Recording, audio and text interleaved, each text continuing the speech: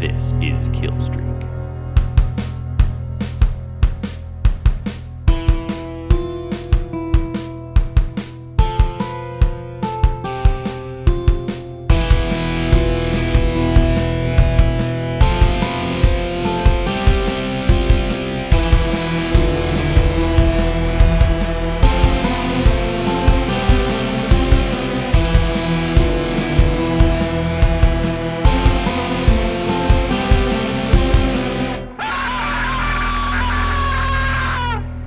Stupid scientists, it's Killstreak, episode 115.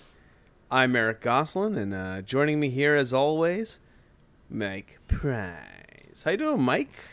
I'm good. Mike? I'm okay. I might be becoming ill, and that's okay. It's my wife's been sick for almost a week, and we thought it was a continuation of her European COVID. But I seem to be coming down with something similar, which would suggest it is a different illness altogether. Perhaps an influenza? Or even just a cold, a rhinovirus. They happen for sure. Yeah, so if Mike sounds a little weird, that's why. And if I sound a little weird, it's because I'm not going to get into the story, but if you follow me on social media, you probably saw there's a big fire right next to my house that luckily did not spread. But a lot of smoke inhalation, so I'm a little wheezy, or maybe it's COVID. I don't know. We asked him to stop going over there and huffing over the side of his fence, but but Eric's stubborn, I'm stubborn, and if it feels good, do it. All right, so we are gathered here today to talk about AVP: Alien versus Predator, the 2004 Paul W.S. Anderson? W.S. Those are the words. Not more like Paul W.C. Anderson, right? Wait. It's European for water closet, bathroom. That's good. He's, because he's like poop or pee. Frequently makes pretty shitty movies. I wonder what his best one is. That was the question I have. Let's easy answer. It's Event Horizon. Oh, he did Event Horizon? Yeah. Okay, then that is. Not to and now look and let's talk about it, but also it's definitely Event Horizon. Well, I don't want to get into our thoughts on this current movie we're about to see. It's not his best movie. To talk about. Yeah. I mean, I think one could make, I don't know if compelling is the right word, but at least an argument for Mortal Kombat. Yeah. It seems like he sort of started with maybe two of his best movies in Mortal Kombat and Event Horizon. Hold on. That's producer. That's why. Classic segment where one of us looks at IMDb. AVP, Resident Evil, Event Horizon, Mortal Kombat, and shopping. I am not to spoil my thoughts on AVP, but I would have to agree that Event Horizon is certainly the best. Yeah. Spoiler, AVP is not better than Event Horizon. Right. But do we like it? You'll find out. You will. Do you have anything you want to get into before we start talking AVP? No. You know what? Let's be like the Xenomorphs. Let's keep things lean and skeletal. Sure. Because I want to give the folks the best I have to offer and the good content. Yeah, so if you're not feeling well, we should not linger. Don't worry, everybody. It doesn't mean it's going to be a 40-minute episode. It just means I don't have time for... Oh, man. Yeah, I got no time for Eric's bullshit today. Yeah, usually I start going off. Like when I said, let's not let it linger, I wanted to say, like the Cranberries, do you have to let it... It was no anger, right? Shit. Anger? I fucked up. What? Is it, do you have to let it anger? No, it's Linger. It is Linger. Okay, the name of the song is Linger. I second guessed myself. See, Hey, fireworks. Yep. Well, still fireworks going on after a massive fire that destroyed 6 cars directly over the fence from my house. Sure. People are still caused by fireworks. But it wasn't caused by fireworks, right? It was the fireworks lit on fire. No. It was. I mean, as far as I know, I wasn't there. But did they light a firework first? I think so. I think they lit a firework that went into a box of fireworks. What a bunch of fucking super geniuses. Fucking idiots. Yeah, fucking idiots. Personally, I'm of the opinion that if you like fireworks, you're kind of a dullard anyway, except if it's like in firework zones. Or you could be a child. A child, sure. Yeah. But I loved fireworks as a child. Yeah, but as an adult now, I don't want to stress everybody out all the time. And as you guys have probably noticed, if you've listened to this podcast for any length of time, fireworks are a constant in my neighborhood. And I'm turning into fucking Clint Eastwood from Gran Torino about it. Keep trying to tell you, Eric, they're not Hmong people. But you just won't listen. That's my problem. Get off my lawn. Only if you're Hmong. Also, I don't have lawn. I have AstroTurf. Heart locked in the Gran Torino. Did you ever see Gran Torino? No, I don't watch a lot of Clint Eastwood movies. My friend of the show, Josh Briggs, myself, and my wife went to see it because it was getting like really good reviews. Oh yeah, did you go see it with your best friends that you saw Top Gun Maverick with? I did actually. Oh my god, I did actually. I saw Top Gun Maverick. You haven't seen it yet. Do you want to know my thoughts, or do you want to? You liked it, right? I loved positive. It. Okay, great. I mean, Josh did not like it. Well, Josh has bad opinions sometimes. That Josh and Carol specifically, I never agree with completely. Yeah, we can say that because they don't listen to the podcast. Yeah, even though they've been on it. I mean, that's the true mark of a podcast guest is you don't listen to the podcast. Otherwise, you're a loser. Wait, we've had guests on that listen to the podcast. They're losers. Yeah, you're right. Like Whitney doesn't listen to the podcast. That's true. Right? She's busy. Yeah, she's cool. Just kidding. We love all our guests. We love you all. We really, actually, sincerely appreciate it when people listen to the podcast. It's one of the nicest things you can do for us. We do. And I think Top Gun Maverick is a thrill ride. Okay. But we're not here to talk about Top Gun Maverick. We're here to talk about Alien vs. Predator 2004, directed by Paul W.C. Anderson. Sticking with the water closet? Yeah, no, that time it was a reference to W.C. Fields. Okay. My little chickadee. Is he the guy who killed a prostitute? Or I'm sorry, no, that was Fatty Arbuckle. That was Fatty Arbuckle. Okay, accidentally. Cool. Somebody accidentally died, and then there's a rumor that he crushed her with his weight. And I don't know if that's true or not. I can't remember. I hope not. Ben Stiller's been trying to get a movie called I, Fatty made for a long, long time. I saw the script when I was an intern and doing coverage. I did not read it. That's a good story, though. Folks, that's a good story. It's probably something interesting in there. Mm-hmm. Okay. This movie is a movie that came out in 2004, and it's directed by Paul Thomas. Paul W.S. Anderson. It's confusing, too, also, that it's Thomas and W.S. It's like, they sound too similar. Yeah. Right? W.C. would be easier to remember. There's also the Anderson... Sorry to interrupt. The Anderson who did, like... what's that? The movie that takes place in a Danvers mental hospital? Session 8. I don't know. That's an Anderson. I'm sorry. Is that a Wes Anderson movie? Brad Anderson. Okay. It's not Wes Anderson. Not Wes Anderson. Okay. Eric, I have a question for you because you've read comic books here and there, right? Sure. Have you ever read the Aliens? And note it's Aliens in the comics. The Aliens versus Predator comic series. No, I never really did. I never did. Okay. My extent of knowledge of AVP goes to like the Jaguar game. Wasn't that a Jaguar game? I believe so. That's around the time early 90s when those games started coming out. And that was really an Alien versus a Predator was the coolest idea I could think of.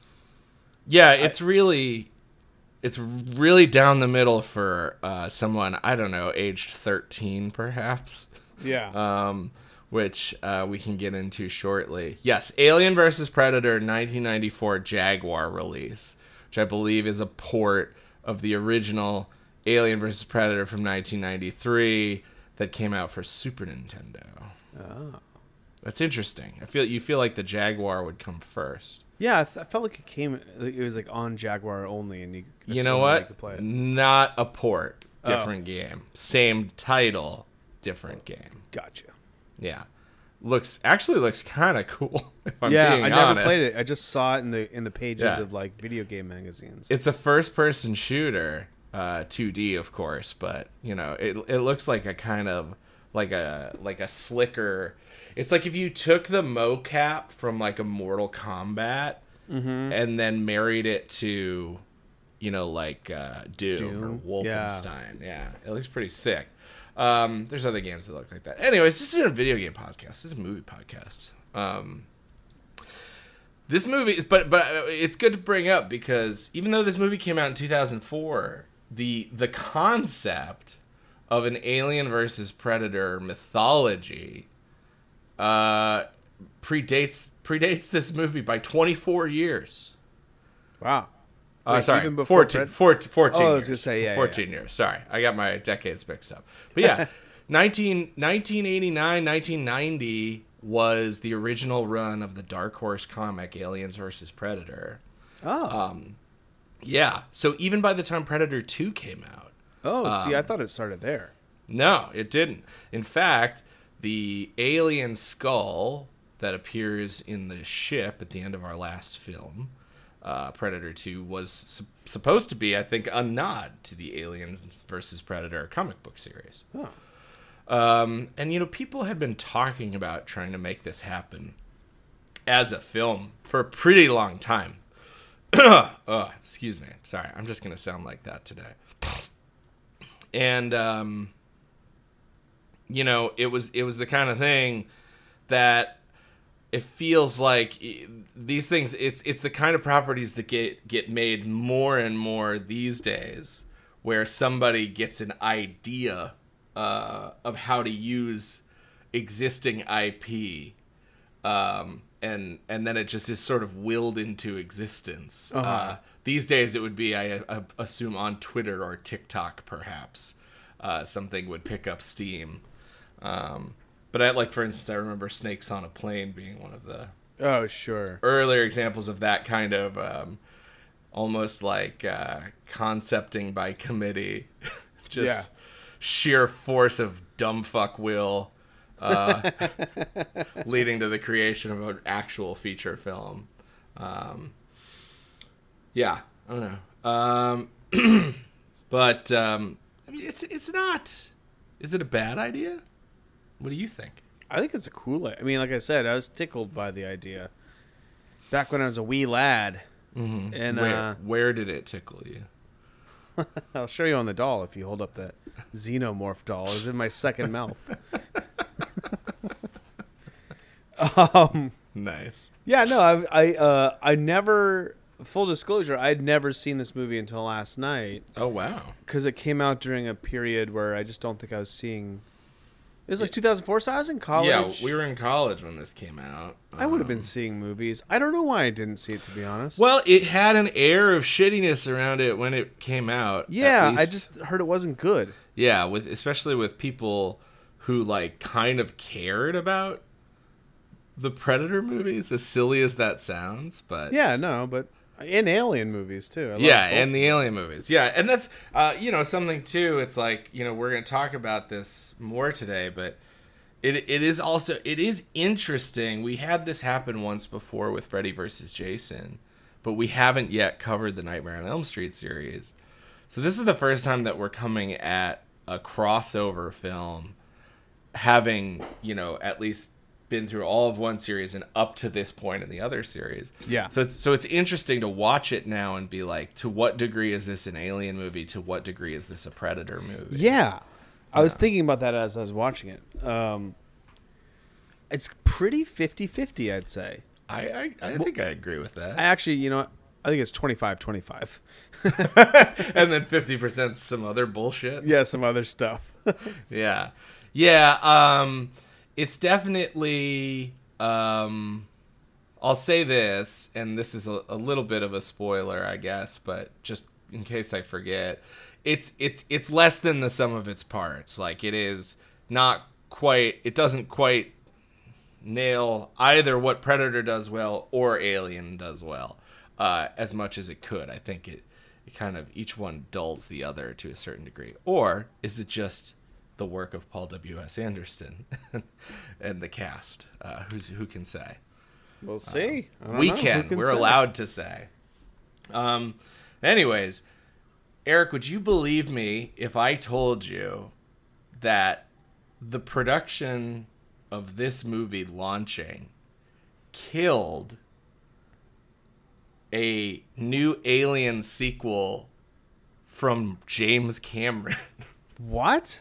Because they didn't want like competing Alien movies or something? Yeah, I mean, it was Cameron's decision to walk away when he found out that this movie was being made. Oh.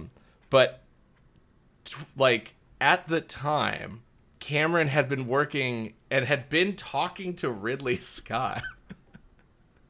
And they've been talking about making a fifth Alien sequel after Resurrection. And then they found, and the concept they were working with was what eventually sort of morphed into Prometheus. Now, when they found out Fox was going to do this, Cameron pretty much just decided to walk away from it because he thought that this was dumb. He compared it to Frankenstein meets the werewolf or any number of those sort of universal crossover movies from the 40s and 50s. Or multiverse movies in general. Maybe? Well, I think that conceptually that maybe didn't exist until more recently. Yeah. But yes, similar. Cameron actually said he didn't think it was that bad. And I believe in an interview, he didn't name the specific movies, but you can sort of read between the lines, and he more or less implied that he would rate this in between his and Ridley Scott's films and above Alien Resurrection and Alien 3. Wow.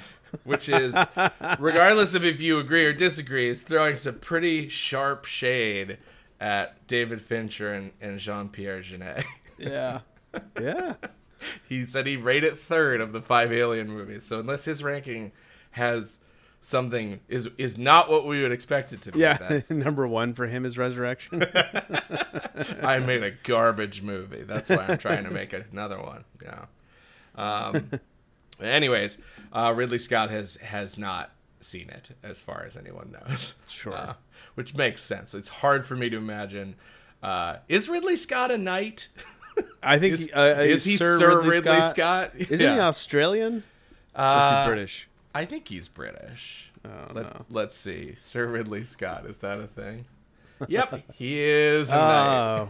I'm sorry I doubted your knighthood. Yeah, sir. so the knight Ridley Scott has not sat down to watch Alien versus Predator. Shockingly. Shocking. Yeah, so anyways, I mean, the whole idea spun out of the comic book series, more or less. There had been a spec screenplay bouncing around for about 12 years when they started working on this. So it's funny because, like, you know, it's not like either of these franchises, especially Predator, is some sort of like sacred text that's like so deep and profound and comes from this place of such spiritually grounded artistry that it's offensive to think of people trying to milk money out of it. Right, they're both blockbuster movies. Right, they're both blockbusters, but you know, you do maybe get these images in your head that a movie like this is like a really craven, like the studio wants this, and so we smash these toys together and film it. Right. And it's like, I mean, the reality of the situation is that Paul W.S. Anderson had a treatment. He had a whole pitch. He had a book full of concept art that he brought to the studio. An artist working with him. It was like a passion project. Yeah, this was something that, yes, he was very passionate about. He wrote the script himself, along with another dude named Shane Salerno, who I forgot to look up. But yeah, they started working on it right after they finished the script for Resident Evil Apocalypse, a movie that I know nothing about and never will. I refuse to learn anything about the Resident Evil movies. I've seen the first one. Great. I don't want to know anything about it. Don't tell me. I won't tell you anything. Okay. Shane Salerno, the co-writer of this film, later tapped by James Cameron to write all 4 of the Avatar sequels. Wow. Along with Cameron, of course. Right. Yeah, so I think he was like a big rewrite, punch-up kind of guy. Like a script doctor. That's what they call him. Yeah. So, I think he was a script doctor on Armageddon, on the great Kurt Russell movie Breakdown. Oh, yeah. A number of other things. Anyways. Yeah, so 20th Century Fox says, yeah, let's do it. We like printing money. And their original story was a little bit different. There were some rewrites. Supposedly, and this is sort of obvious in the final product, they were heavily influenced by the work of a famous quack named Eric von Daniken. Eric von Daniken. Yes, he is a Swiss author who was one of the earliest champions of the ancient astronauts theories. Okay. And he wrote a couple books in the 60s and 70s that got a lot of attention. He has been really thoroughly debunked at every turn. Anything that he tries to, like, he's had to backtrack on a ton of claims that he made. Sure.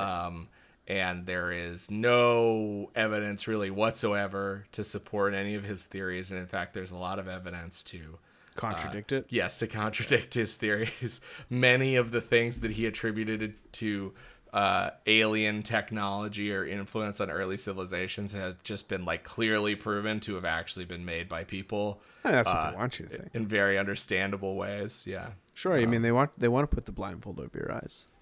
Yeah. So you can be one of the sheep, Mike. You sound like a sheep. Bah. Yeah, I'll cuddle up, sheepy. Wait, are you like a sheep fucker in this? I might be a sheep fucker in this hypothetical scenario. It started as a conspiracy theorist, and then it turned into a sheep fucker, which I think is pretty accurate. Yeah, most conspiracy theories, most crazy belief systems are rooted in a desire to get laid, right? Yeah, by animals. Yeah. Okay. The sheep's doing the fucking here. Nobody's getting hurt. Yeah, that's right. It's consensual. Hi, Mike's mom. I just wait for the sheep to do what it will. Anyways. Yeah, also some influence taken from H.P. Lovecraft's novella At the Mountains of Madness. A classic, which I guess, it's the Arctic. Or it's not the Arctic, it is Arctic, yeah. It's Antarctica. Antarctica. Yes. Yeah. The Antarctic. One of the 7 continents of the planet that we don't quite know how to pronounce. Asia? Asia. Carrera. Yeah, so anyways, it takes place in Antarctica and involves the discovery of some ancient technology and weird stuff. So yeah, it actually, it does make sense that was an inspiration here. Yeah. They did try at least to quote unquote remain faithful to both the Alien and Predator franchises, and I think at the time that it worked more or less. Now, since this movie has come out, the creation of Prometheus and then Alien Covenant has stricken at least this film, if not the Requiem as well, from canon. Sure, yeah. Because there are some contradictions, and inconsistencies. Very similar setup to this movie as Prometheus. Right? is very, very similar. I was Did surprised. you watch this and go, wait, did Ridley Scott like lift a bunch of this? Yeah, from I kind of did actually. It was really. It's the same setup. A bunch of scientists traveling to a place to discover this strange beacon. You know, like this. Yeah. Is, it's almost identical. It is it is an eerily similar setup to like, especially the first 40 minutes of Prometheus. Yeah. Yep. Even Wayland is there, although I guess he's secretly there. And sorry, go ahead. Oh, I was gonna say, and also this is, again, I'm not saying what my opinion on the movie is. The scientists are equally dumb in both movies. You know, I was gonna say something. What did you say in your intro? Stupid scientists. Stupid scientists. Yeah. Yeah, I was like, that's one thing that really makes this feel a little bit more like an Alien movie than a Predator movie. It's dipshit scientists. Like that have to have things explained to them, like they're fucking children, like the Northern Lights. She's like a world traveler. She knows what the fucking Northern Lights are. Yeah. So something I had to look up, but I did want to clarify for anybody else who was wondering. So the Wayland in this film is his character's name. I want to say is Charles Bishop Wayland, with the obvious nod to the android Bishop, also played by Lance Henriksen. And in part 3, he plays Wayland, right? Yes, but I think this movie would have you believe that is a clone or an android as well. But the idea is that this is the original Charles Wayland, and that all Bishop androids were modeled after him because he's... But doesn't the real life Wayland show up? Like, oh, no. He claims to be. He claims to be, yeah. He claims to be, but I don't think that this movie is technically... I mean, like, it's not canon. Yeah. Right? Also, something to clarify is that this is Charles Wayland, and that Guy Pearce's character in Prometheus is Peter Wayland. Sure. Who I guess we'll just assume is what's the opposite of an ancestor? I still have COVID brain fog. I don't know. Opposite of an ancestor. A descendant. Descendant. Of Charles Wayland. Maybe. Anyways, I don't want to get mired in the weeds too much. Nah, it's fine. But that seems like a good segue to talk about the cast. Lance Henriksen, for fans of the Predator and Alien films, perhaps the most exciting addition to the cast here. Certainly. He is... Hey, fireworks. So like we said, he plays Charles Bishop Wayland. Our lead is Sanaa Lathan, who people would know from all sorts of stuff. I think she got pretty famous after Love and Basketball. Oh, yeah. She's also in the first Blade movie, The Best Man Holiday, and The Best Man. I guess I should say The Best Man first, The Best Man Holiday. But I know Best Man Holiday better because I think that one, I don't know, was more in the cultural zeitgeist. Or maybe I was just paying more attention. Yeah. I don't know. I can't answer that for you. Yeah. Okay, fine. I'll go fuck myself, Eric. Go fuck yourself. Why don't you go jerk off while I host this podcast on my own, even though I'm sick? Who else? Your second lead, a guy named Raul Bova, who is mostly an Italian TV actor who sometimes shows up in American feature films as an Italian guy. Seems to be his main thing. Good for him. We have Ewan Bremner, the fourth most noteworthy cast member of Trainspotting. Yeah, but he's in Our Flag Means Death. That's good. Yeah, I heard it was funny, and I know he's in that recently. He's also in the Wonder Woman. The first Wonder Woman movie was a sort of big-ish role for him. He's fun. I always like him. Spud from Trainspotting. Mm-hmm. He's definitely, a memorable face and actor. Yeah. He's incredibly Scottish. Very Scottish. So Scottish. Scottish. Colin Salmon, who That's what I do when I order seafood.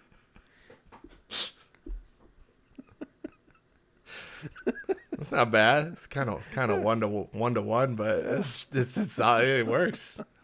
I don't know. Yeah. No notes. No, that's good. Carry on. Yeah, Colin Salmon. I forget his character's name. He's like he's Waylon's, right hand guy. Stafford, I think is his name. Oh. Anyways, I know from another right hand man role. He plays M's right hand man in the newest iteration of the James Bond series. So he's like Ralph Fiennes' guy. He is British. He's the Raoul Bova of British television. So we would have more likely run into him than Raoul Bova. Perhaps, yes. He is an English-speaking actor who's been in 8,000, BBC shows. Tommy Flanagan, the guy who famously has the scar from the smile scar. Yeah, Sons of Anarchy. Yeah, Chibbs from Sons of Anarchy. He plays this crazy Scottish dude in Braveheart. I always remember him from The Saint. I think an underrated movie. I never saw that. You haven't seen The Saint? Never saw that picture. Oh, we should watch it. It's fun. Okay. Yeah, it's got a great 90s techno soundtrack. I'm sure there'll be a reason for us to have to watch that for a mutual podcast that we like. Yeah, they got to do it sooner or later. You're right. Everybody subscribe to the Action Boys, but no, subscribe to us first. But you do if you're listening to this, right? What if we were on like one episode renewal with a bunch of people? They're like, I won't subscribe. I'll listen to the next one. Okay, this is good enough, but you're still not getting my click. Yeah, and I think, am I forgetting anybody good? No, I don't think so. It's a real cast of nobodies, and I was watching a behind-the-scenes documentary, which I learned almost nothing from.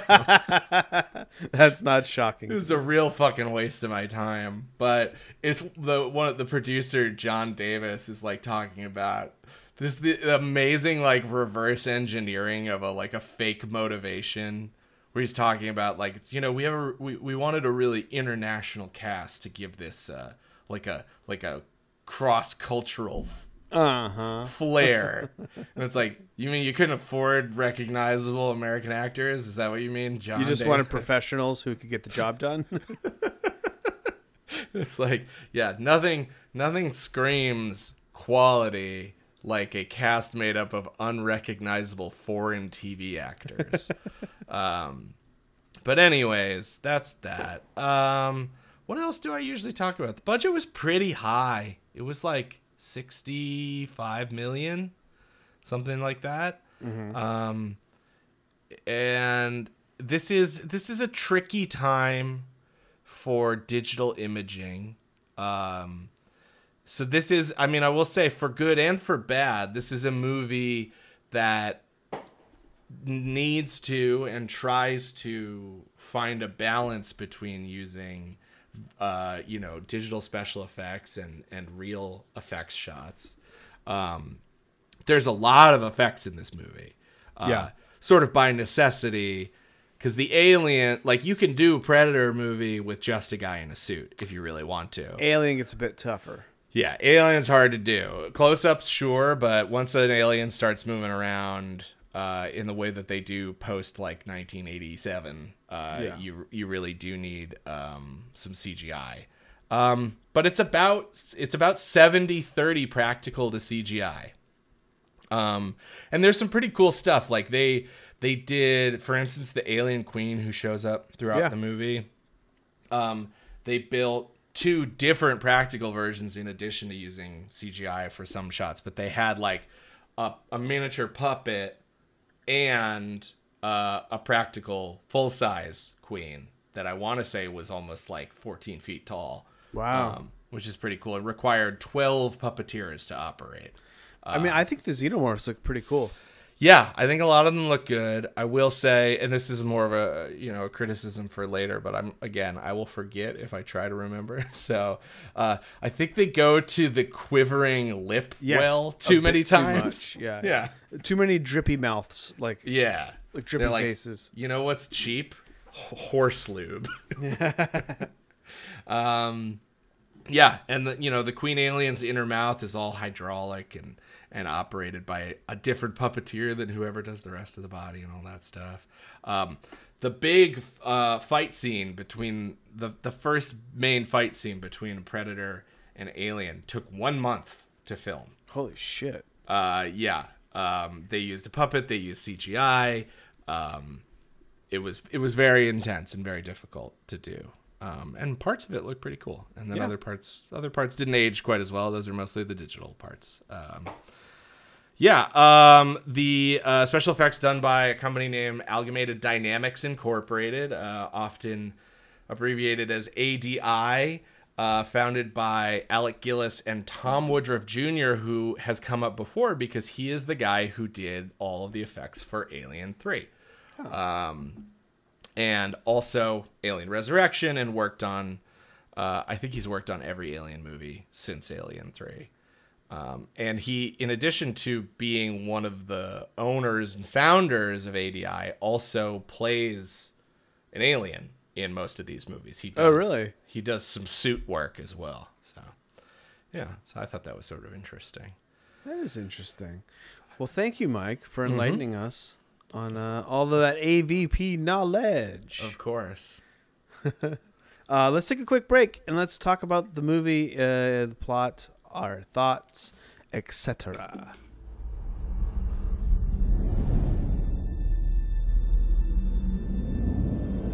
Seven days ago, one of my satellites over Antarctica discovered a pyramid. Where exactly on the ice is this? It's not on the ice. It's 2,000 feet under it.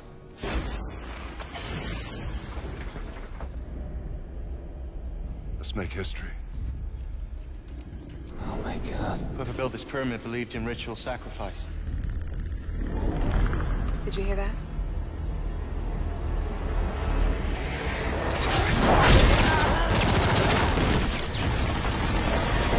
What was that thing? What's going on? Let's go!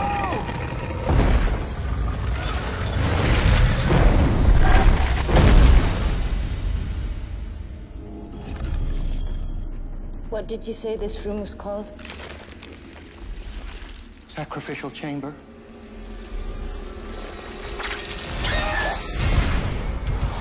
This story's all here. This whole thing was a trap. They're not hunting us. We're in the middle of a war. They're using us as bait.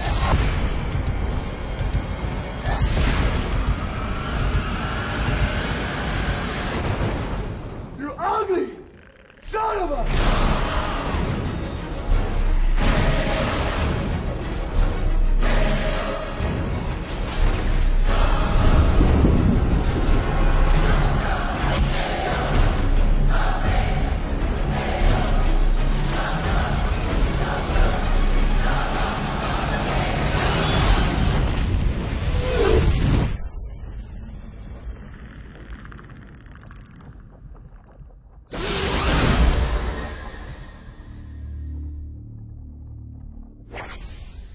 In 2004, a Predator ship arrives on Earth and uses a heating device to melt a hole in Antarctic ice.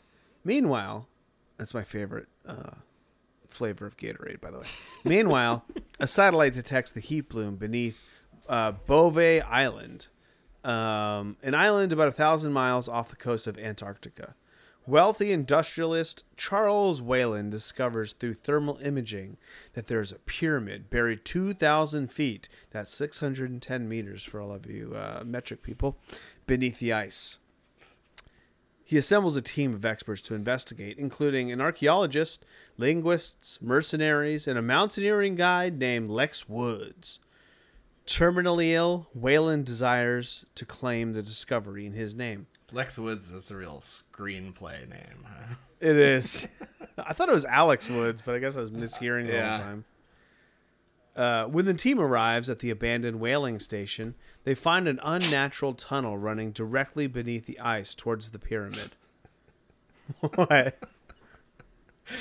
Like your old childhood bedroom is an abandoned whaling station. Because I'm wailing on myself? Yeah, that's right.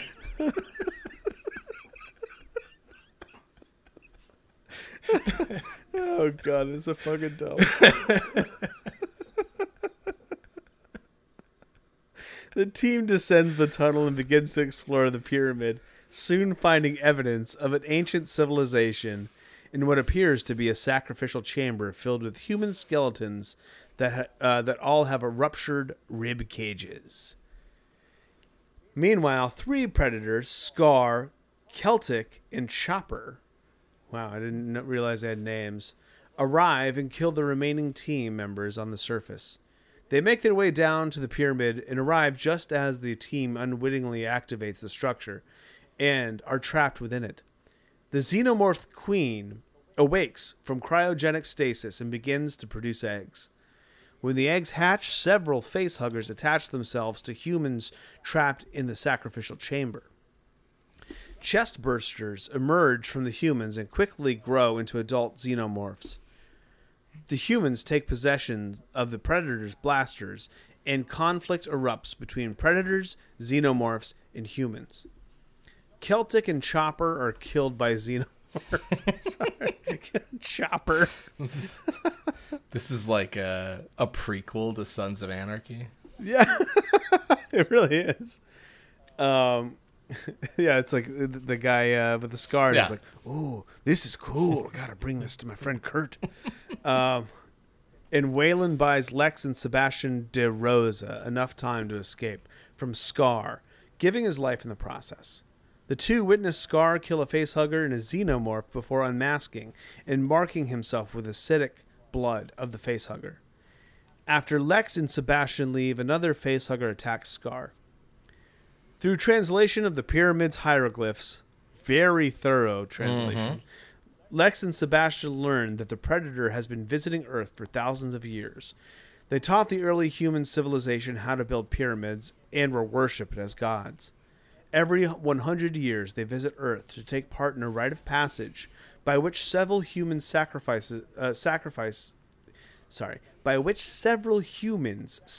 themselves as host for the xenomorphs, creating the ultimate prey for the predators to hunt. As a failsafe, if overwhelmed, the predators would activate a self-destruct device to eliminate the xenomorphs. They deduce that the predators lured them into the pyramid to use as a sacrifice. Is that true? I don't think that's true. That the predators lured them in there? Yeah. I don't think so either. My understanding of it all was that they were in the pyramid and the predators were alerted of Yeah, that, right? I believe so. I guess we do start on the Predator ship looking down at Earth. Mm-hmm. I'd have to rewatch that part. But yeah, that was my thing, was like, oh shit, they're in our stuff. Yeah, and that is how they behave the whole time. Yeah. It's kind of like, these humans are fucking around with all this shit and we got to deal with this. Yeah, and why would they why would they kill them if they're sacrificing them? Right. I think, I mean, you maybe could interpret it as it's 100 years later, so that they're there to do this thing, but these aren't like the humans they picked out for sacrifice. No. And also, it doesn't make any fucking sense. It's not like every 100 years anymore, right? Because otherwise, someone would have noticed this. I don't know. Maybe not. I'm thinking too hard about it now. But anyway. Yeah. I disagree with that sentence. I do too. Lex and Sebastian decide that the predators must be allowed to succeed so that the xenomorphs do not escape to the surface. Sebastian is captured by a xenomorph, and Lex returns the blaster to Scar. Jesus Christ. I know. They are at...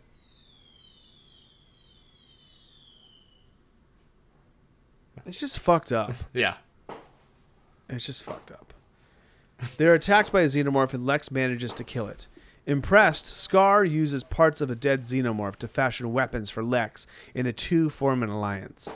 Lex finds Sebastian, who has become the host of a xenomorph. She mercy kills him, but the xenomorph queen is freed from restraints, and, along with other xenomorphs, begins pursuing Lex and Scar. Scar detaches and uses a bomb in his wrist module to destroy the pyramid and the remaining xenomorphs and eggs. Lex and Scar reach the surface, and Scar uses acidic xenomorph blood to mark Lex with the xenomorph hunter symbol.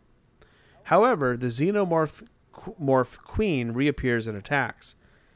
They defeat the queen by pushing it over a cliff, dragging her to the ocean floor. Scar is fatally wounded. A predator ship appears, and they retrieve their fallen comrade. An elder predator presents Lex with one of their spears as a gift, and they depart. Lex walks over to a snowcat and leaves the area. On the predator ship, Scar's body lays in rest when a Predalien chestburster erupts from his chest. Movie. Okay, there you have it. I just said movie. What'd you say? I said movie. Movie. There you have it. That's the movie. Mike, let's talk about our blood and guts check. Sure. Tell me what you thought about this picture. The picture, this film. This film. Here is the thing, I think. Something has happened to movies in the last 20 years, I think. People like to blame it on Jaws and Star Wars and the birth of the blockbuster. I don't think that's really fair. I think that we had almost 20 years of wonderful, not always, but where you could have these wonderful blockbuster films that combined in incredible spectacle and artistic craft.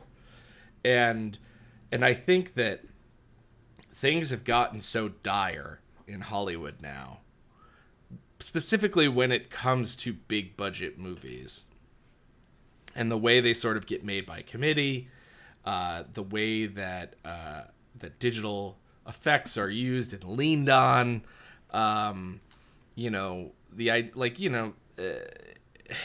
there's a laundry list of things that I think are bad about the majority of a movie like this got made now.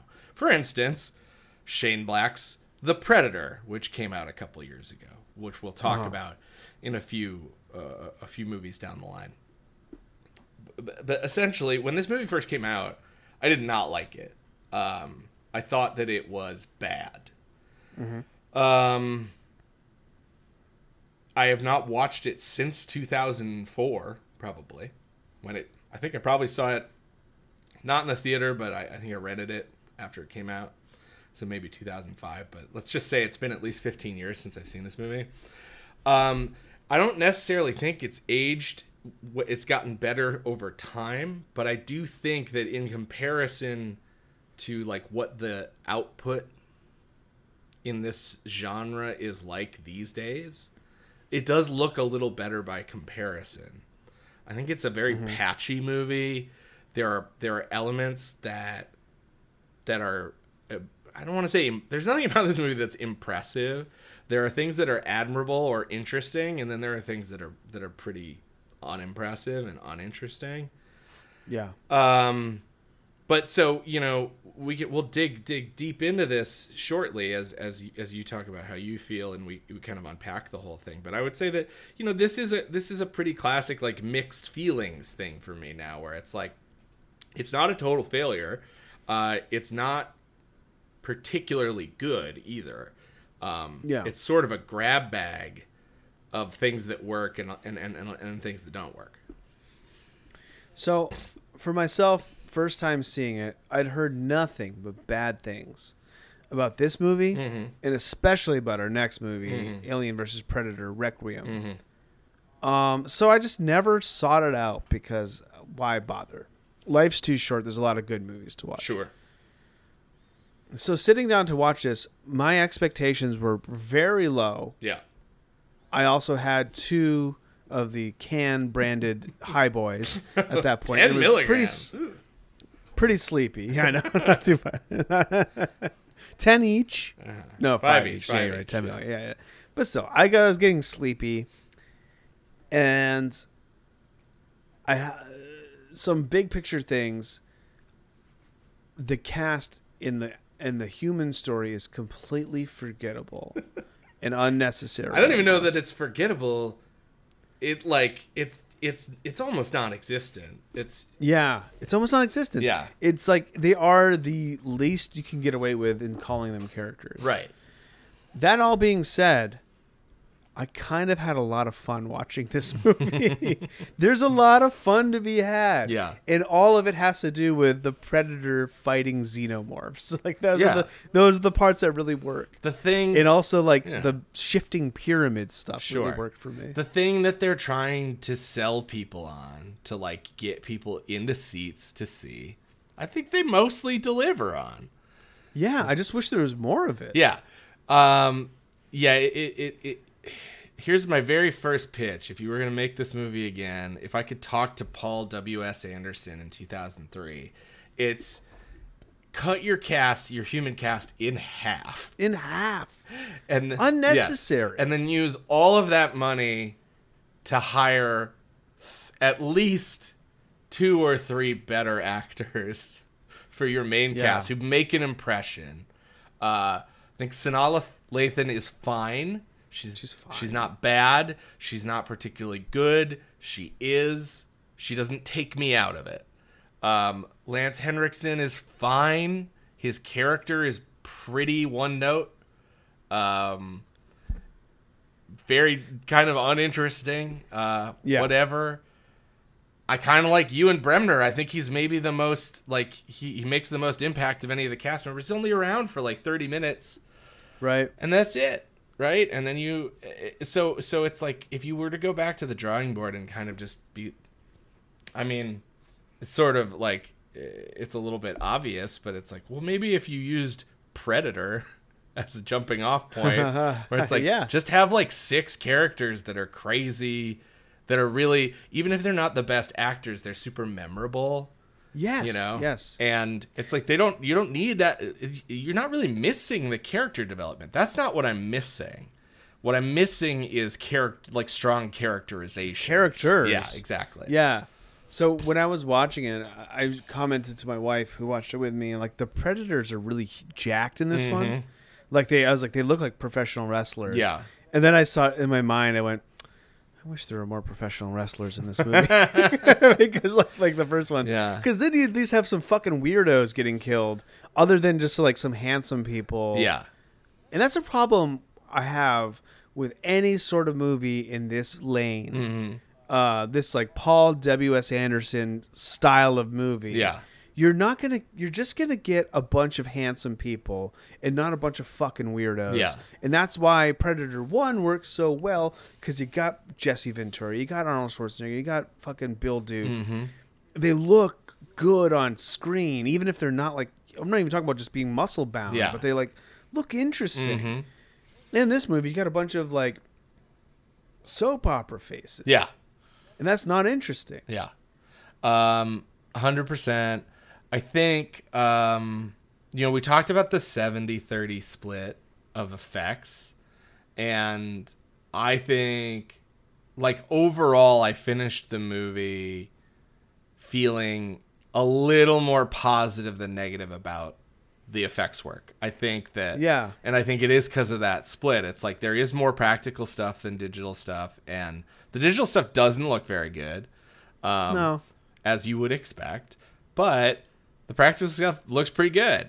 And that is the majority of what you see. Everything was shot on a stage, so like even all of the whaling station, all of the outdoor stuff, that's also a stage. And they did a lot of miniature work, especially with that set. And especially when like the queen is running through the whalebones. That's the miniature queen and the miniature town, and it's like, it looks cool, you know? It looks awesome. And I do think that, like, I give credit to the movie for not as much as, like, they try to set up a little bit of a story and it's pretty pointless.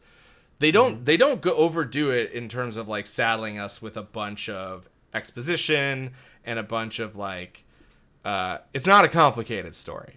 And it's not like the main characters have a complicated past either. Yeah. Which is like, there's no like, oh yeah, my husband's dying of cancer, or he died of cancer, and now I have this, I'm in this sojourn to find the truth about life and death, or something. Like,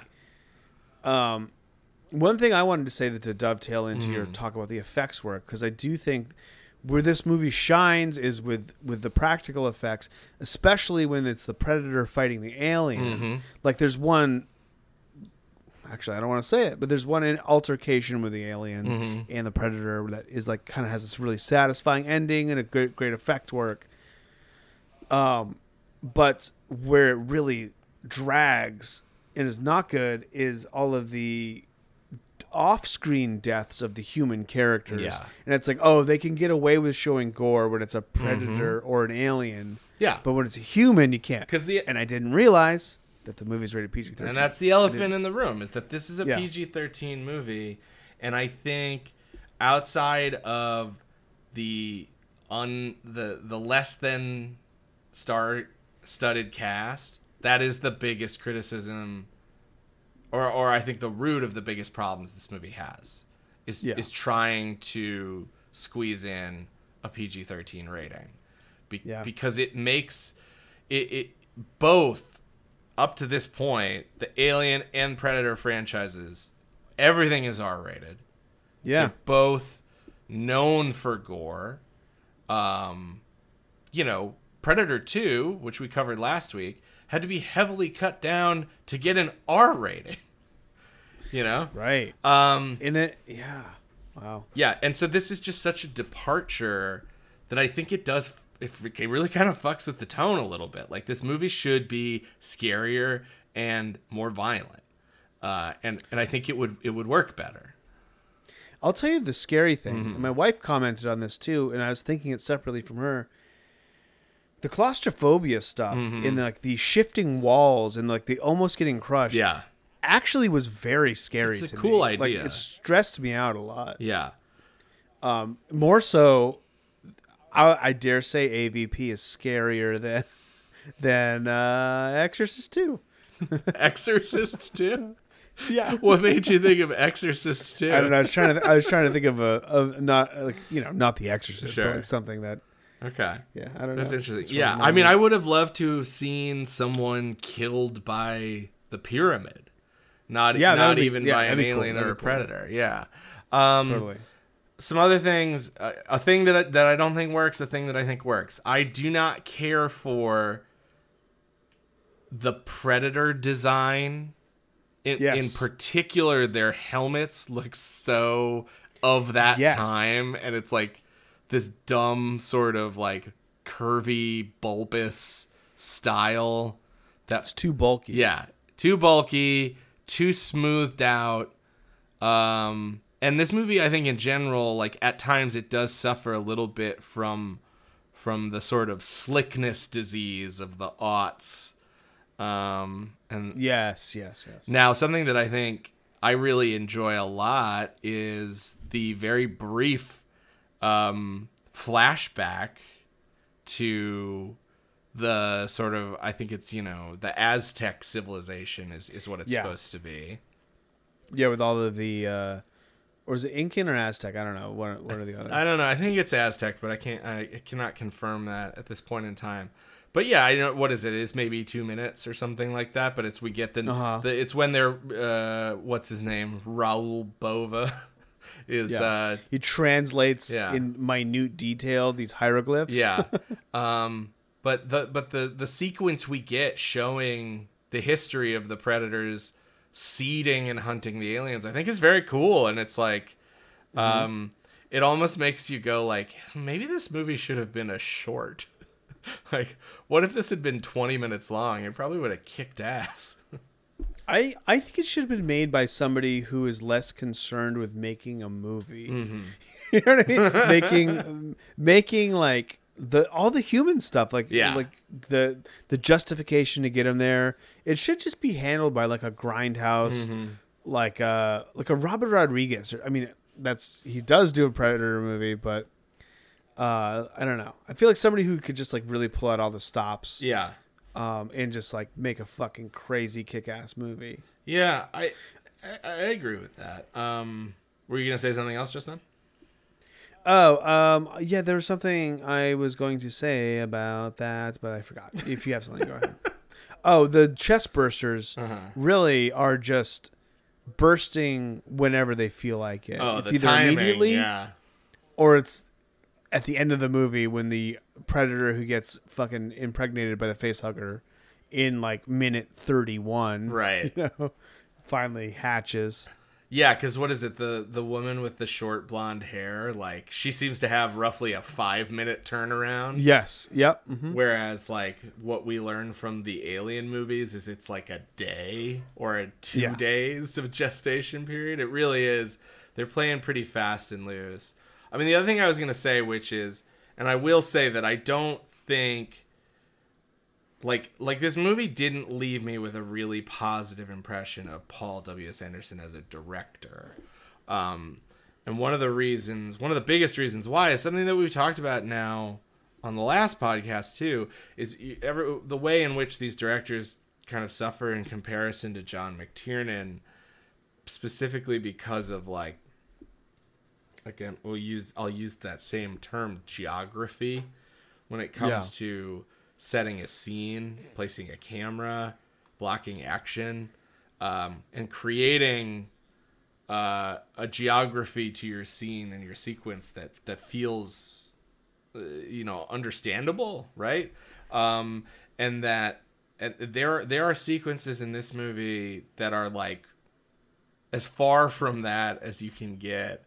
Like, people like someone who gets a lot of. It's a very deliberate stylistic choice, but someone who gets dinged for this from time to time is like Paul Greengrass, who almost deliberately creates no geography in a lot of his sequences.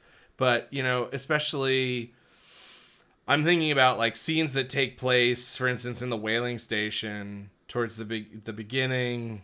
Like when we were like, what building are they in? Exactly. What is that? What is it even? Yeah, it's just like you don't know where anybody is in a room. Somebody just goes flying, and you're like, okay, that person's flying across the room now, and it's like I don't know where the thing that hit them is or what's happening next. And I do think that there is a real sloppiness to most of the staging in the whole movie, honestly. And I think the movie gets by on pretty good practical creature effects. Really very admirable set design, and yeah, that's those things are. Eric's watching YouTube. No, sorry, I clicked on something on IMDb accidentally as I was flipping to my notes. You're just watching TikTok while I'm talking. Yeah, Mike. The feeling when. Yeah, but anyways, I think that it's not action directing that anybody should be taking notes from. No. I will say though, to his credit, I do think he is. I don't know if good is the right word, but it's something that I started thinking about a lot recently in terms of action movies, where they ratchet up the tension, the quote unquote tension. It doesn't have to be real tension of like I feel tense. They ratchet up these stakes in the action. He does that, like it's not just a simple chase. It's a chase from a collapsing building where then they have to jump over some sort of bottomless cavern to get to the other side, and then somebody inevitably falls and has to be caught. It's like all by the numbers shit. Yeah. But it's stuff that's like you sort of appreciate that there are people who are like, nah, it's got to be more exciting. We got to throw another fireball in there. Sure. But I mean, I wish I had other examples beside like that I could make a sort of like 1-to-1 comparison, but just kind of compare the climax of really either of the last two Predator movies to this one, where it's like this feels like it's taking its cues from like a Roland Emmerich disaster movie. Yeah, absolutely. It's not. It's like a different universe. Right. Like and it's like if you no pun intended. Yeah, and honestly, I think if you had picked one. Like even if it is the whaling station location, okay, fine, do a better job of setting up where things are and what the space is, and then have a tenser cat and mouse type confrontation between Scar and Lex and the Queen, as opposed to just like racing across a collapsing, glacier. Yeah. And just like the bursting, like, it's just, it to me, it loses. You talk about tension, but it's like there's no tension in the climax of this movie to me. Like, it's just bombast. There's action. Yeah. It's like that's why I said quote unquote tension, because I didn't actually think it was tense. I knew they were going to get away, but like at least I appreciated the shit being thrown across my screen in a way. I do want to briefly talk about when she has made weapons out of the alien parts. How can she put her hand inside of an alien skull without like burning? Like, they're really pick and choose where the acid takes effect. Absolutely. No, it's very silly. And I will say also, like, sort of Anderson's weaknesses as a screenwriter and a director, I think, are pretty well on display in the way they bring Lex and Scar together. Which is like, there's a lot of ways you could do that, and and there's no subtlety to any of this, but it's like, in addition to not being like, again, it's the kind of thing where I think about the size of the cast. Like, it's like you could do this in a way that's simpler, like it would feel more, it would go down easier for me if it was literally the whole thing was just like, he's about to kill her. She kills an alien. He kind of holds a spear and then puts it down and walks away. And she just follows him. Right? And it's like, great. Okay. Now they have some sort of very tense, unclear, perhaps truce. We don't even know yet. And that creates more tension as opposed to what they do, which is like, he practically like puts her under his arm and gives her a noogie. You're coming with me, kid. Yeah. And they look very silly next to each other. They do, yeah, absolutely. All right, let's wrap this baby up. Unless you have other big thoughts about AVP. I will say, I watched this on Tubi, and then once it concluded, one of the suggested watches was AVH, Alien vs. Hunter. Okay. Which is an Asylum Pictures movie. Love it. Asylum Films or Pictures, I don't know, John. And so I put that on and I watched the first 5 minutes of it. And I'd say the opening credits is 3 minutes of a middle-aged man jogging. That's very funny. And then I kind of fast-forwarded around and it looks like fucking hot garbage. Nice. Yeah. All right. So deaths. There's a lot of deaths in this movie. We got 1, 2, 3. Okay, so not a lot of deaths, but nobody dies until 34 minutes into the movie by predators. You get 4 mercenaries who are killed. Then you get Rustin Quinn, whoever that may be, slashed with wrist blades by Scar. Russo gets chest bursted. Thomas gets chest bursted. 4 more mercenaries get chest bursted. Stone gets pulled off screen by a noose and killed. Bass, comb stick thrown into chest. Comb stick? What? I don't know. Maxwell Stafford gets netted and stabbed through the chest with the comb stick. Chopper gets his head bit by the grid xenomorph. Celtic gets his head bit by the grid xenomorph. Charles Bishop Whalen gets stabbed through the stomach with wrist blades. We get not 2, not 3, not 4, not 5, not 6, but 7 sacrificial maidens, all chest bursted. Then flashback predators, 3 of them get blown up by themselves, their own little wrist detonators. Joe Connors, chest bursted off screen. Dr. Miller found chest bursted. Verheiden, don't know who that is. That's Tommy Flanagan. Oh, okay. Sebastian gets shot by Lex in a mercy killing, and Scar gets stabbed through the back by the alien queen's tail. Non-counted deaths. I don't know why. Carl Johansson, either killed by predators or xenomorphs, or succumbed to the elements.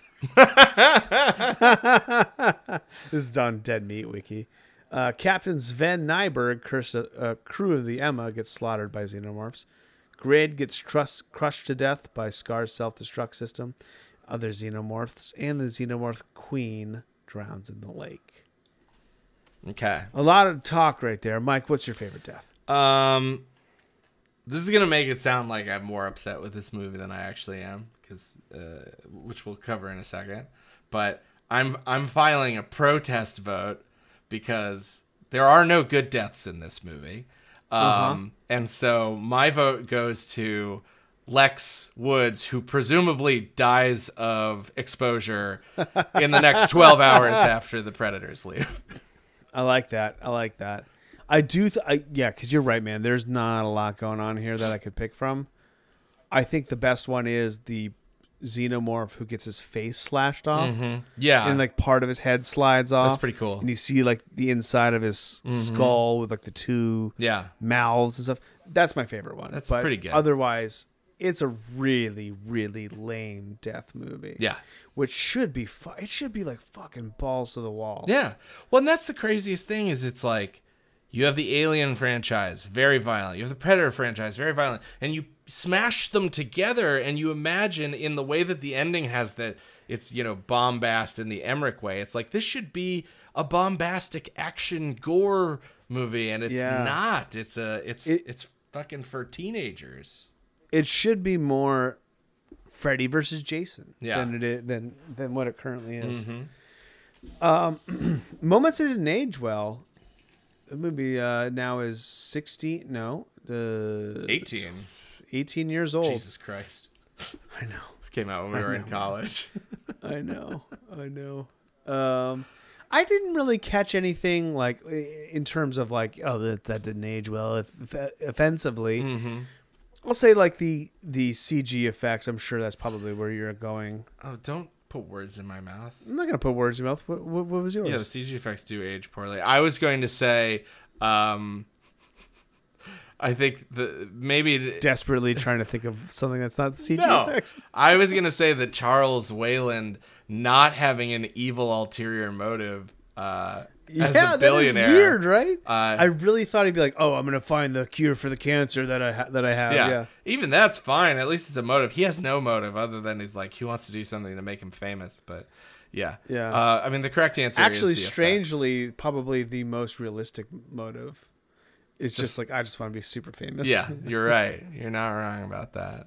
Yeah, I think and something that I mentioned earlier, which is like digital effects, easy to point out because it's just the passage of time. But the style, like I mentioned, specifically the Predator masks, is it just looks like futuristic from 2004, which is like a bad look. It looks like, what's that car? Like a Tiburon or whatever.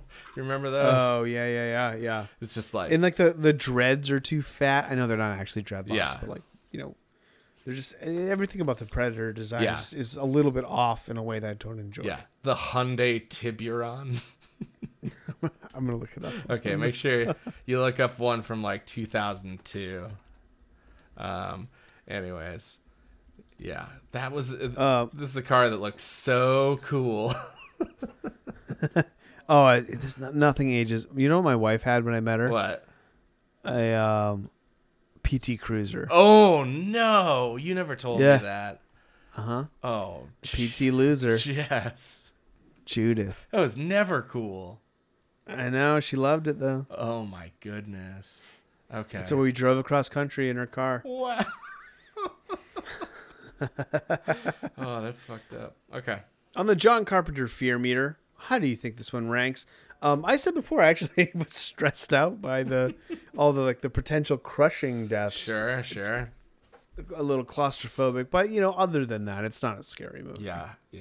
I mean, I think you're fucking high. I think this movie is this is less scary than every single Alien or Predator movie that comes before it. I would give this an 8. Divide by 2. Okay. 4. I was gonna say 3.5 maybe, but I'd go up to 4 if you feel your claustrophobia is you know, influencing your vote.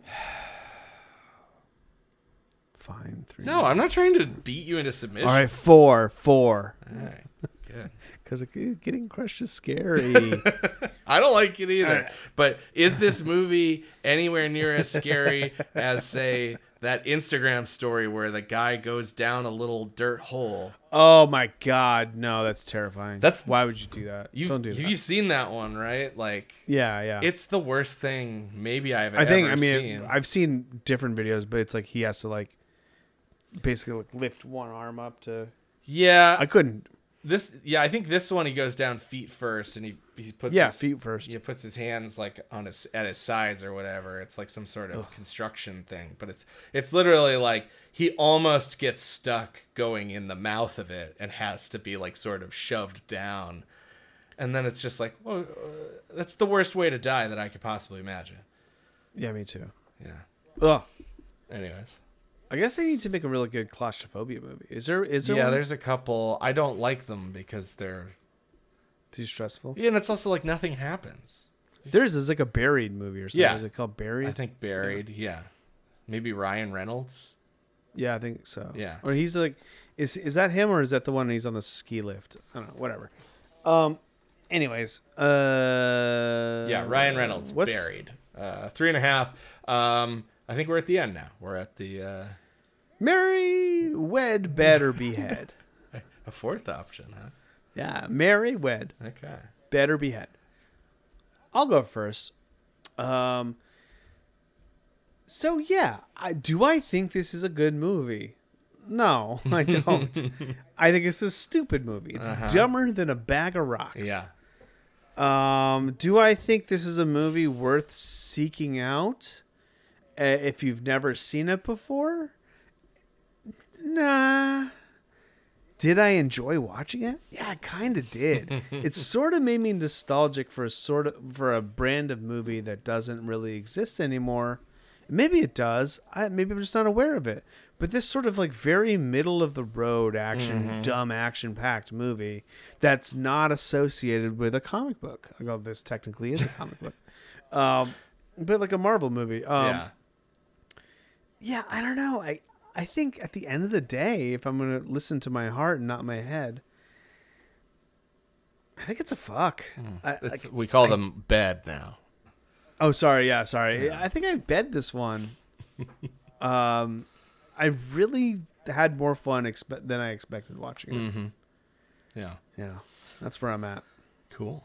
Well, I mean, I think I almost opened with my larger philosophical thoughts, which I often save for this part of the show. So I'll just say that I still believe all of what I said there. I think that the acting is not great. The casting is even worse. Like, the acting is fine. The people that they paid to show up do an okay job. Yeah. They didn't cast very interesting folks for the most part, and they didn't write them particularly good dialogue to deliver. The effects are okay, bordering on good, and it's satisfying in delivering what it promises, which is a big fight between predators and aliens. And that's kind of the biggest job that this movie has to accomplish. And I guess it accomplishes it for the most part. It's not the best Alien versus Predator movie we could have asked for, but it's like, this isn't a movie that you would like remember when they completely botched bringing aliens and predators together. It's like, no, they did it. Yeah, they did. They did the thing. So yeah, for those reasons, I agree with you. This is not a wed, Jesus, a bed. This is the problem with wed, bed, behead. They all sound too similar. Yeah. It's a bed. It's not a movie I would recommend to anyone really, but it's also not a movie that I would like tell people to stay away from. Yeah. It just is. It is. It's, if you have an hour and 40 minutes to kill, you probably should watch something else. But if this movie's on, hey, check it out. Yeah. All right, let's take a quick break and then we'll do our final segment. Aye. Introducing Alien vs. Predator for the 64-bit Atari Jaguar. You might not want to play it alone. Ah! Mom.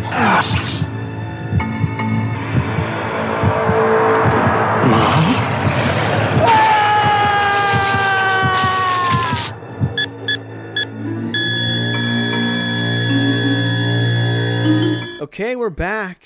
We're here with our final segment. As we mentioned before, this movie is surprisingly, not because of the content, but because of the subject matter, rated PG-13.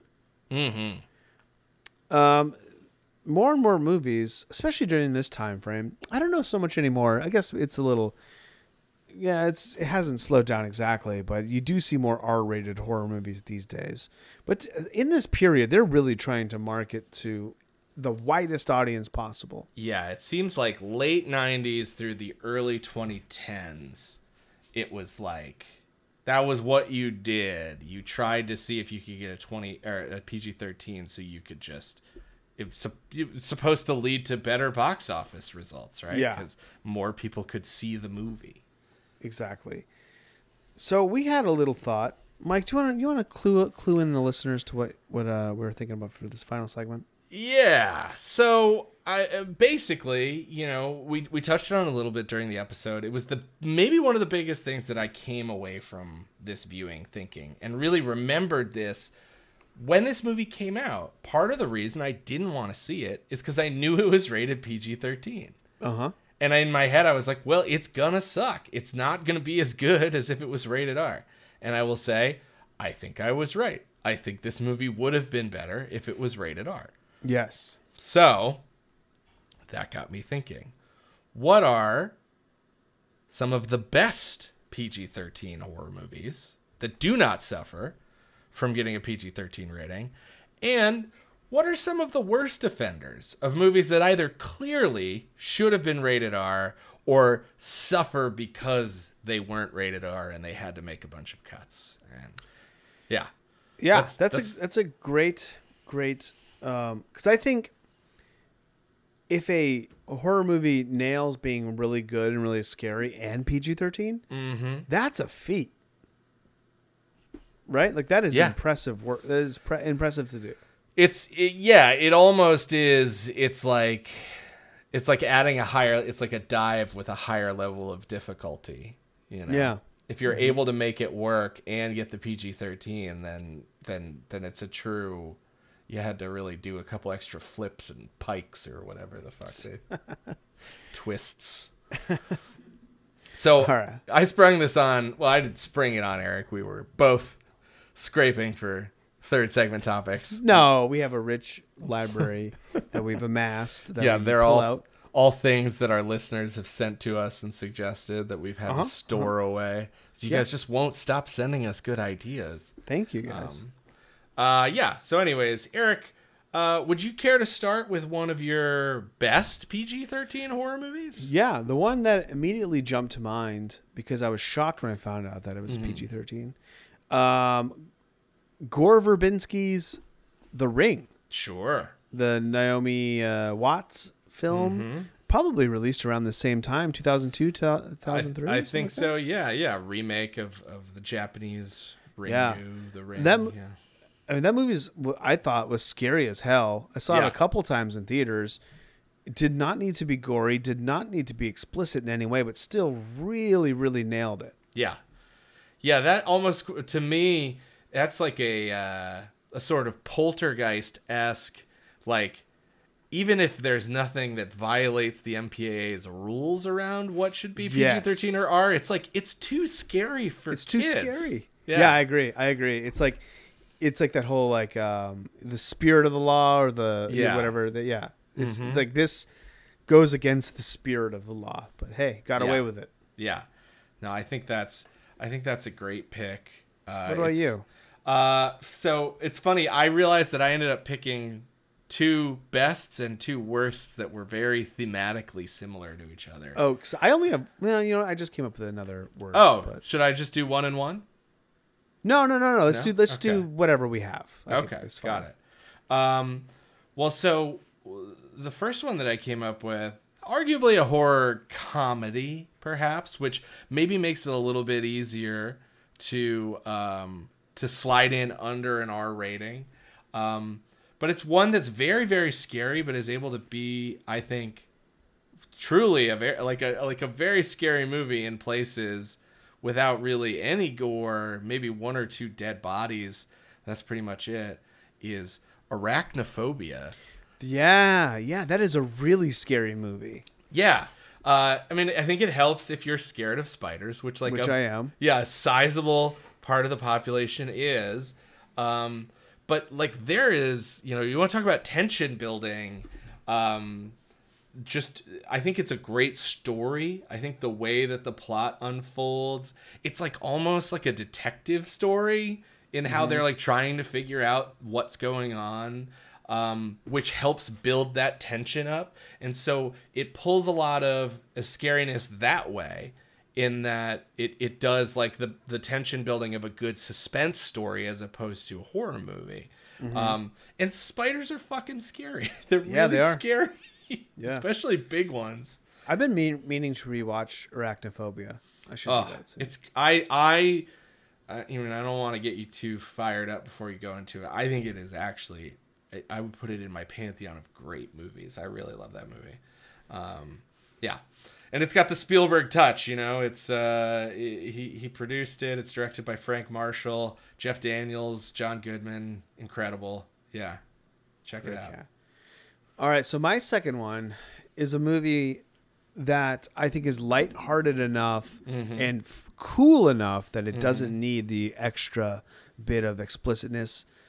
And I'm talking about Tremors. That's a movie that is just so much fun. Yeah. And even as a kid, I watched it probably because it is PG-13. But it's like, oh, this is cool. I'm watching a horror movie. Whoa. And like people are dying and there's giant monsters, but it wasn't like scarring in any way. You know what I mean? Yeah. And I do think like it's kind of more of a lighthearted tone to that movie that allows it to get by on that. And it's also mostly in the daytime, if I remember correctly, too, which I think is interesting. Yeah, almost entirely. I think almost all the action takes place. There's one death scene towards the beginning that's set at night. That's pretty much it. That's a great pick. So good, in fact, that it was what I was going to say next. Oh, no. No, but I have an alternate ready to go. But I was going to say that my two were pretty thematically similar. I want to say those came out within a year of each other. They came out the same year. They both came out in 1990. And yeah, both horror comedies. And yeah, I think works for a lot of the same reasons in terms of the tone that it strikes. Yeah, exactly. So my alternate on great PG-13 horror movies. And this is one, I got to be honest, I have not seen in more than 10 years.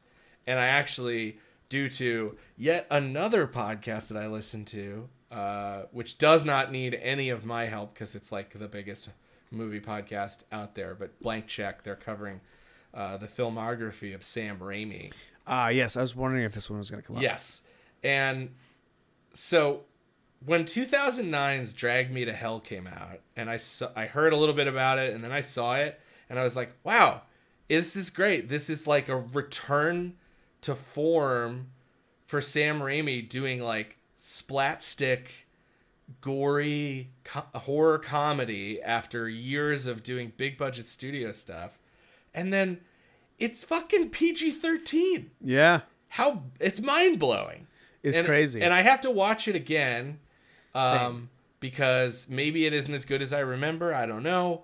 But just, I think it deserves... It's noteworthy, if only because, sort of like you said, like The Ring is a movie that's so scary it's hard to believe it's PG-13. This is a movie that feels like a true Sam Raimi, like, gory horror movie, but I don't think it's actually that gory. I think it's just shocking, Yeah, I'm gonna watch this one Friday night. This will be a good revisit because it's been so long. But that was also one that I was like, I bet Mike's going to pick this one, so I'm not going to pick that. I was going to do Tremors, but, great minds. Well, we talked about all the good. Let's throw out a little bit of the bad. What are some... Well, and I can, if you want, I can go first here. Yeah, sure. If I'll go first. Okay. I will say for my bad picks, these aren't movies that I think... I really did struggle. I had to look up a bunch of that was rated PG-13. Mm-hmm. And let us clarify too, by bad, we don't mean the quality of the movie is bad. It is worse because it is PG-13. Yes. And I think, are you going to say, I don't want to steal one from you. No, it's fine. If we don't have 4 total, this is a formless segment where we're just bullshitting. I was gonna say certainly the movie we covered today. Yeah, absolutely. Just should go on there. That wasn't my pick. I didn't want to steal one for you if that was your pick. No, it wasn't one of my picks, but I agree 110%. It's what inspired the whole segment. Yeah. That this movie definitely suffers because of that rating. My pick is World War Z, which isn't even a movie that I think is very good. Yeah. But the fact that it's not R-rated, it's like, oh, it'd be so much better if it was. If it was actually like hard gore in that thing. I don't know. Yeah. That's just like that's really the extent of like, yeah, it should be gorier than it is. Mm-hmm. Yeah, I know, I'm with you, and I actually do have some fondness for World War Z. I think it's a cool... I mean, you know, this is all credit due to the source material. I think it's a cool concept for dealing with zombie stuff, which is, you know, so much... Because, you know, zombie movies have been done to death and then come back from the dead and then been shot in the head or you know, decapitated. And somehow come back again. So we've had a million of them, but it is, I think, a clever approach to tackle it on a global scale, to do it as something very big, as opposed to so many zombie movies that are like a couple people hold up, you know, the original. Night of the Living Dead is where it all started, and that's been the inspiration for so many, is it's just like hold up in a house, you know? So I'm with you on that, and I do think I actually think it's a decent movie that's maybe a little underrated, because I think people think of it as bad, which I don't, but I agree with you completely that it would be better if it was gross and rated R. I just talked a lot about your movie. Here's one of mine. There are a pretty big handful. Again, I mentioned the aughts and the early 2010s as a really bad time for this sort of thing. So this movie could sort of be a stand-in for many films of this ilk. I'm going to go with the remake of Prom Night.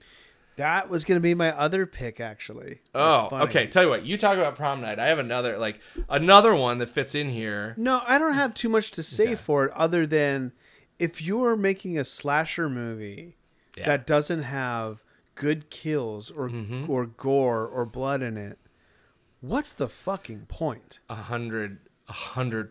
I could not. It's just like, if you're making a slasher movie and it's not rated R, stop what you're doing. Yeah. Do something else. It's not a good idea. It's a bad fucking idea.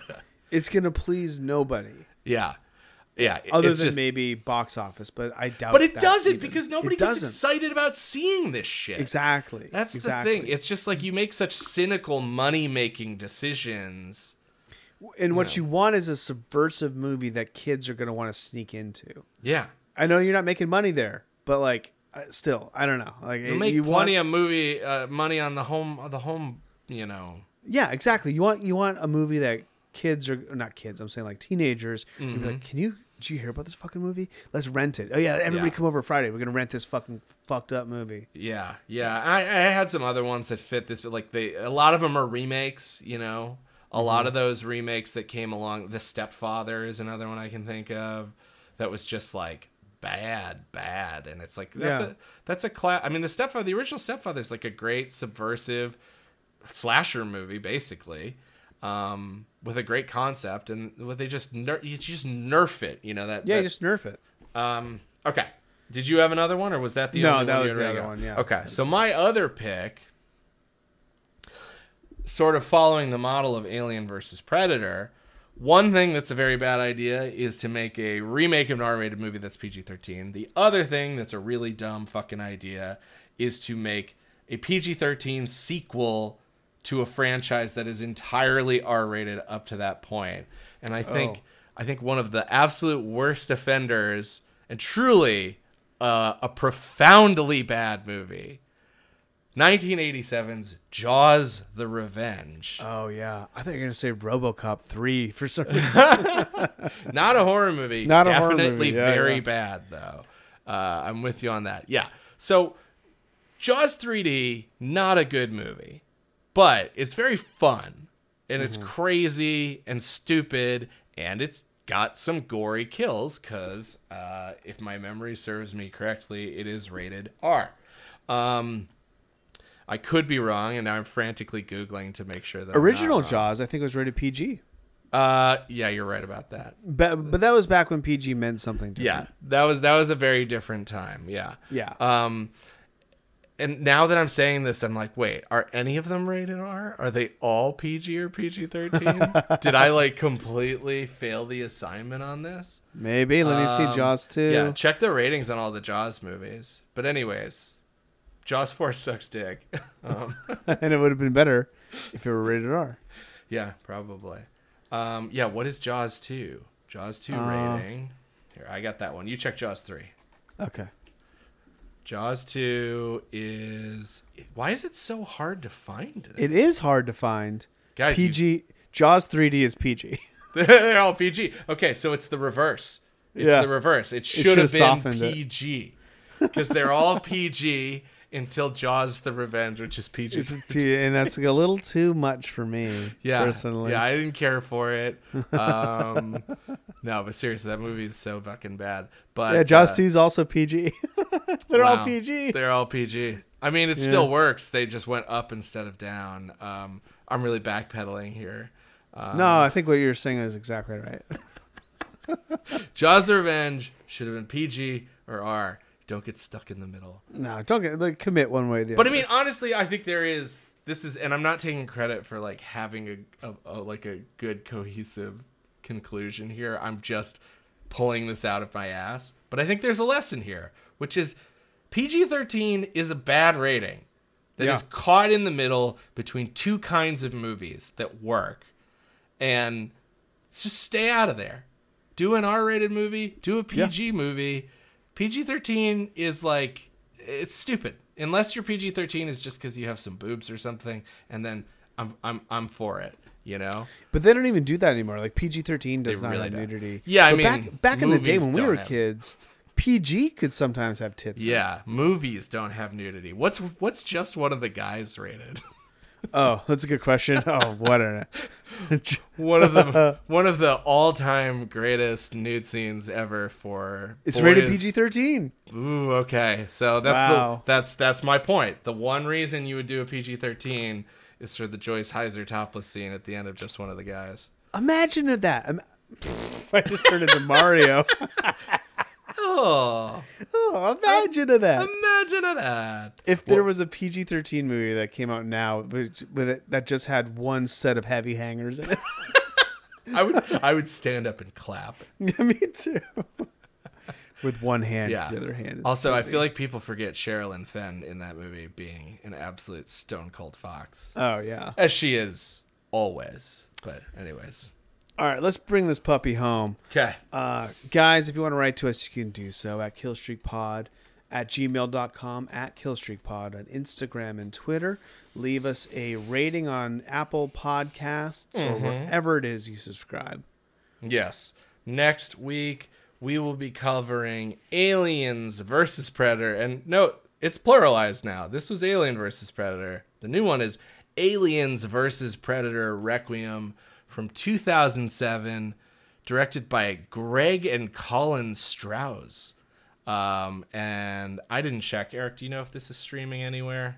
Oh, I can check right now. Yeah. I wish I would have known. I could have done it while you were talking. Yeah, well, I was just kind of crossing my fingers and hoping that we had the ESP going. But, I thought maybe that's what you were doing. I was, but then you stopped and I ran out of time. It's not loading. My Just Watch app is not loading. Looks like Cinemax. Max Go. Which is funny because HBO Max is supposed to encompass everything on Cinemax, but it often does not. This is not available on HBO Max, but it is on Max Go, which I'm going to guess 99% of our audience doesn't have. So if you have access to physical media, go rent it at a store. I'm not going to say buy it because I remember it being pretty not good. But I don't know if we've talked about this at all, Eric, but I'm trying very hard to stop renting things on Amazon Prime. Oh yeah, I should do that too. Or really, Apple or Google, they're all kind of bad. Although I they're think all kind of bad. Prime's probably the worst. Yeah, and it's sadly it's been the one I rent most from because me too. It's literally just one click or 2 clicks. Yeah. Whereas like I don't have to put my fucking password in. And it sucks that I'm that lazy. Yeah. Apple has streamlined it a bit where you can approve it on your phone. Ah, okay. So there is that. But I'll see whatever. Yeah. This is not a buyer, but hey, if you've got access to an old school video store, help them stay in business. Go rent this fucker. Maybe that's what I should have done that today. I was just buy a video today. To see which one of us gets to Videotech first. Yeah. It has happened once, right? That I rented. Has, yeah. I was looking for Halloween, one of the Halloweens. Yeah, and I had rented it already. Yep. Well, in the great city of Los Angeles, we have one video store. I know. Soon to have another Vidiots is opening at some point. Yeah. That's right. Well, and I guess there is the one on the west side, right? But we're not going there. No. So. Yeah, I was just down there today. I should have rented it. Anywhoosies, and as always, the enemy of my enemy is my friend.